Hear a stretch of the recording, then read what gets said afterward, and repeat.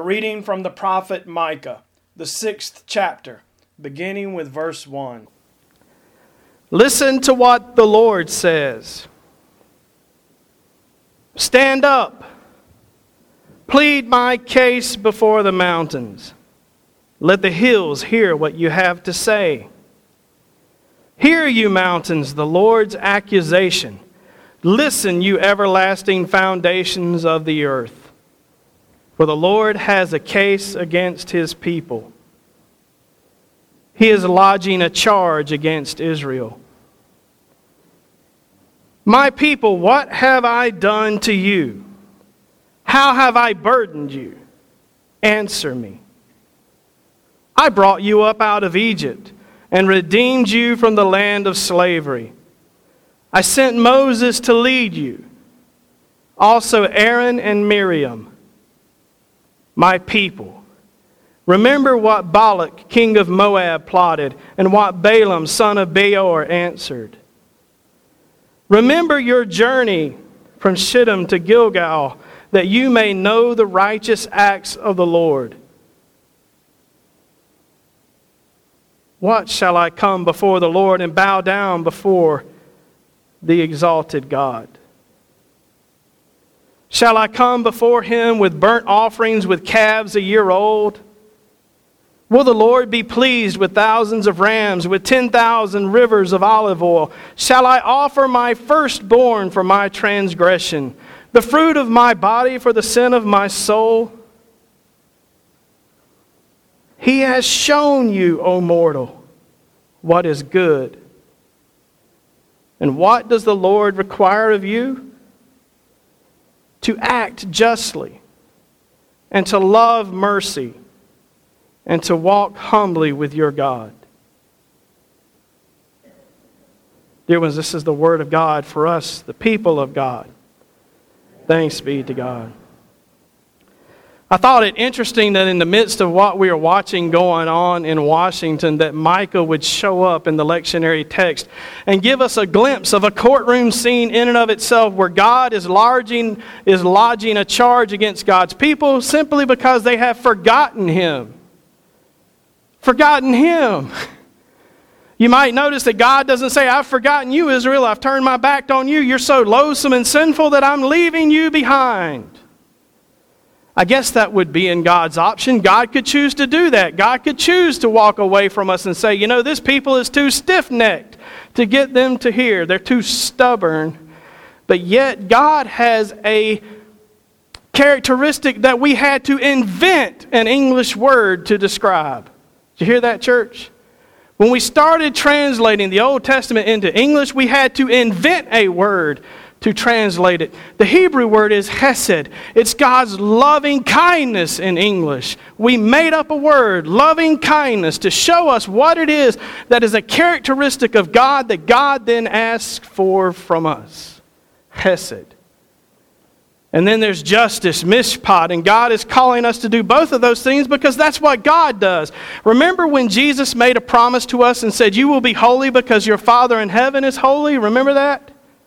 You might remember it as you will be perfect because your Father in heaven is perfect. A reminder that we're going to be changed by this good news. It is not good news to tell someone God accepts you as you are, but God won't change you. Because all of us come to Christ because we need to be transformed and changed. We need to be wrestled out of our selfish mind. Maybe you've never been selfish, but I've been selfish enough that I'm convinced that everybody must be selfish at some time. So if you've never been selfish, I apologize for accusing you of something you haven't done. But I remember feeling like I was a selfish person when I was probably about 3 or something. Remember all that? I climbed in the crib with my brother one time and decided to beat him up. And the only thing that saved my brother is my grandfather coming to get me, tell me I was going home with him. That's a selfish act, isn't it? Somehow we're tied to that, and God has tired of His people, especially the rich and the established in the community, turning their backs on the poor. That is God's complaint against them. They've forgotten that at one time they were all disenfranchised, poor, marginal, enslaved people. And some of them have decided that they're the elite. that they're the enfranchised, that they're the people who get to decide everything for everybody else. And they've forgotten that the purpose of the sacrificial system that God gave them was to redeem them of their sins and not to appease God separate from their sins. Some of them had decided that they could get God to do what they wanted God to do if they gave enough or sacrificed enough. And so God brings a case to court and says, essentially, you have forgotten me. And calls them to something different. And it's that verse 8 that you've likely heard somewhere in your life. It is one of the most quoted of scriptures. What does God require of you, O man? That you would do justice, that you would love mercy and walk humbly with your God. Or as the NIV here says it, to act justly, love mercies, walk humbly. The NRSV says to love kindness. To love kindness. Boy, there's a shortage of being in love with kindness in our world, isn't there? What a timely verse for us. What a timely verse. I don't like preaching moralizing sermons, so I'm going to get us back to the gospel for a minute. Because you see, it's tempting for preachers to tell people how they should behave because we want people to behave correctly.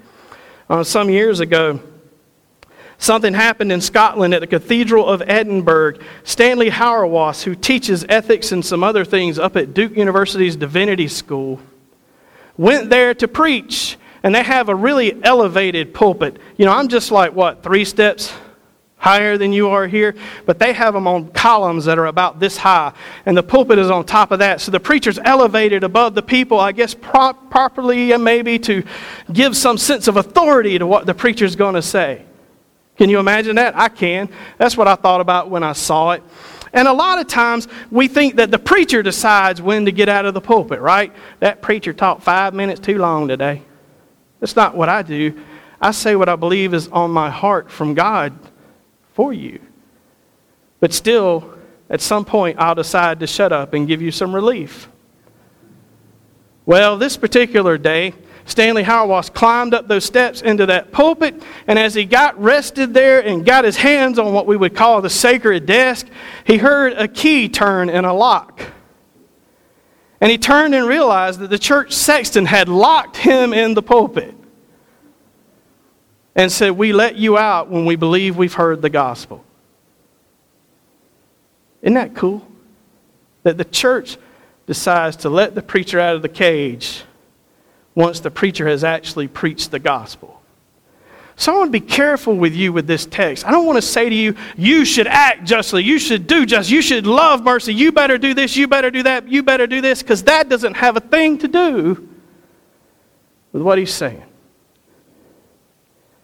We could read that and say, oh, that's right. If we will do this, if we will act justly, if we will love mercy, if we'll walk humbly with our God, we'll be saved, get our ticket punched, and get to go to heaven.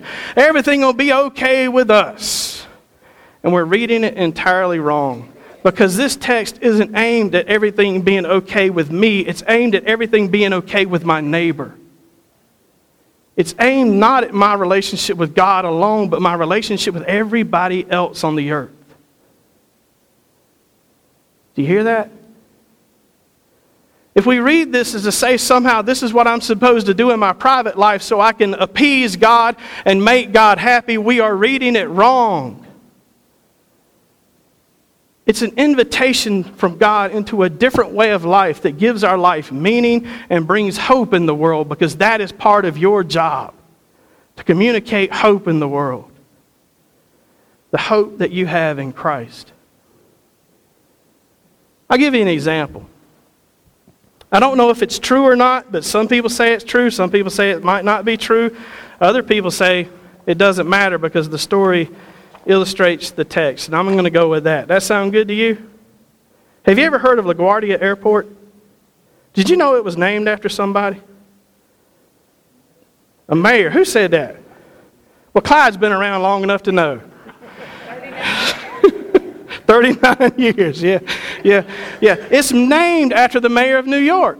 Mayor, now hang on to me because my Italian's not really great. Fiorello LaGuardia. Did you hear that?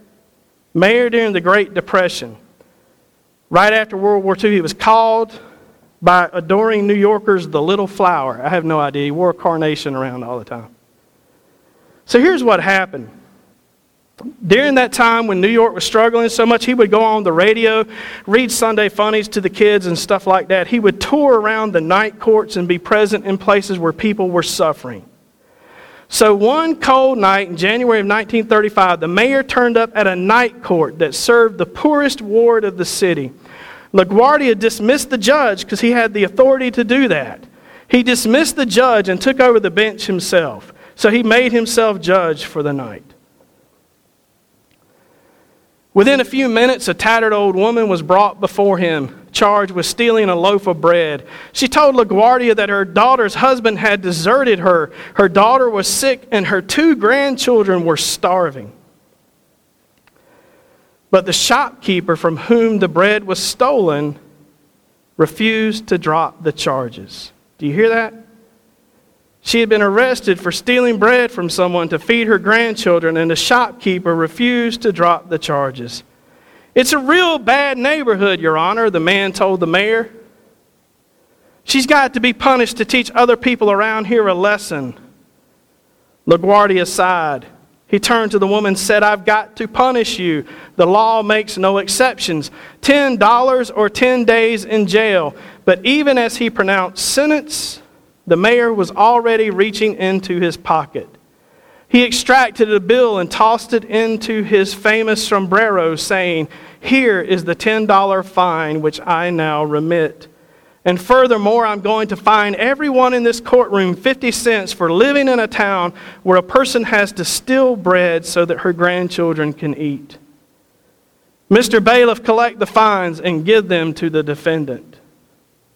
It's astounding, isn't it? Story goes on. The following day, the New York City newspapers reported that $47.50 was turned over to a bewildered old lady who had stolen a loaf of bread to feed her starving grandchildren. 50 cents of that amount had been contributed by the red-faced grocery store owner. While some 70 petty criminals, people with traffic violations, and New York City policemen, each of whom had just paid 50 cents for the privilege of doing so, gave the mayor a standing ovation. In that story is encapsulated everything the prophet is telling us. The prophet wants us to act with justice. We can't ignore the wrongs in the world. We can't say that things that are not okay are okay just to appease people, but we can say we are with you, we will walk with you, we will help you, we will strengthen you, we will do whatever we can to change your situation. Likewise, we're called to love mercy, to love hesed, to love the love of God so much that we share the love of God with other people. And part of that is when we work to change the world around us. To change a world where someone would have to steal to feed their families. To see that people not have equality of things. That's not what he's advocating for. God is upset because the rich of that society were ignoring the starving and helpless of the society. And so God had brought them to court. Micah's position is they shouldn't be surprised. He's already told you what he wants from you. He wants for you to act justly, to love mercy, and to walk humbly with him. Wow. What an opportunity for a moralizing sermon to tell you what to go out and do. But that's not the gospel. The good news is that while we have failed to do this, we are not being treated as we deserve. God is not condemning us. God is not judging us. God is not destroying us. God is not leaving us, because that is truly what we deserve. Mercy is when we are given something we do not deserve. Justice is when we are led to ask for it.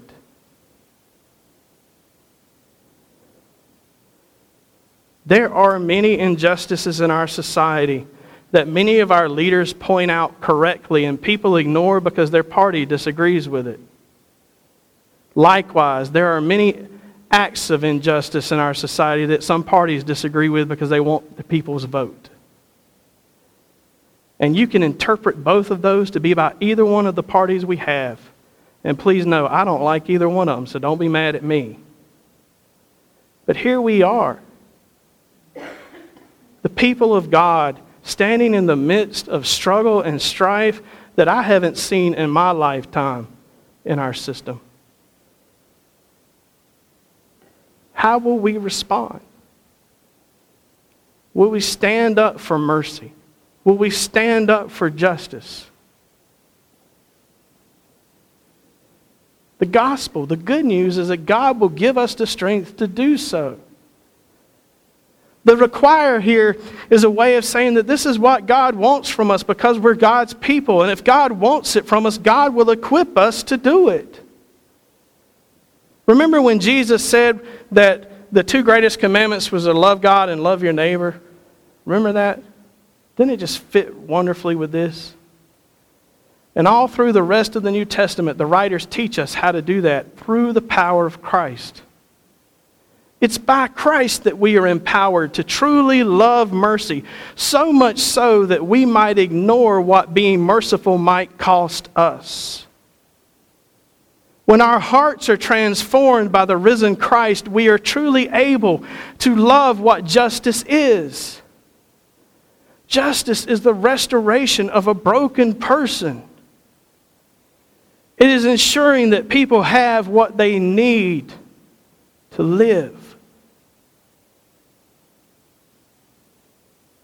And this is the ministry that God calls us to, so that we can be truly and fully alive, so that we can experience God's goodness all around us. That's good news. God isn't wanting to put a burden on us. God is wanting us to be His people who walk humbly with Him. And the truth is this: we cannot love mercy, we cannot act justly until we walk humbly with God, until we realize that doing this will not save us, that the only thing that saves us is having faith in Christ. And it's our faith in Christ that then allows us to give God what God desires from us, which is for us to act justly and love mercy and walk humbly with Him. To not put our opinions before God, but to put our opinions with God. To rest in the mystery of God. We do not go before God in the world, we go with God in the world as God goes before us. To walk humbly with Him means not to think so highly of ourselves that we forget who we were before Christ pulled us out of the darkness of sin and death. Not to forget that we too were once broken and without homes. That we too were once separated from God by our sin. That we too were once people that someone would have said they don't deserve mercy. But God says all people are subject of God's mercy. And all people will be held to God's justice. And so our calling is to first walk humbly with God and remember who we are. That we are sinners, saved and redeemed and being transformed by grace. To be something different. To show people that there's a different way to live in the world. That God calls us to be something new. A people who truly do act justly and love mercy. A people who stand for those who can't speak for themselves. Not to appease God, but because we love God. And my hope is that now the mystical door that locked behind me is open. I hope that I've shared with you the good news, the gospel of Christ. That there is power to change your heart here at this table. In this meal, God gives us the grace we need to be God's people. To be transformed.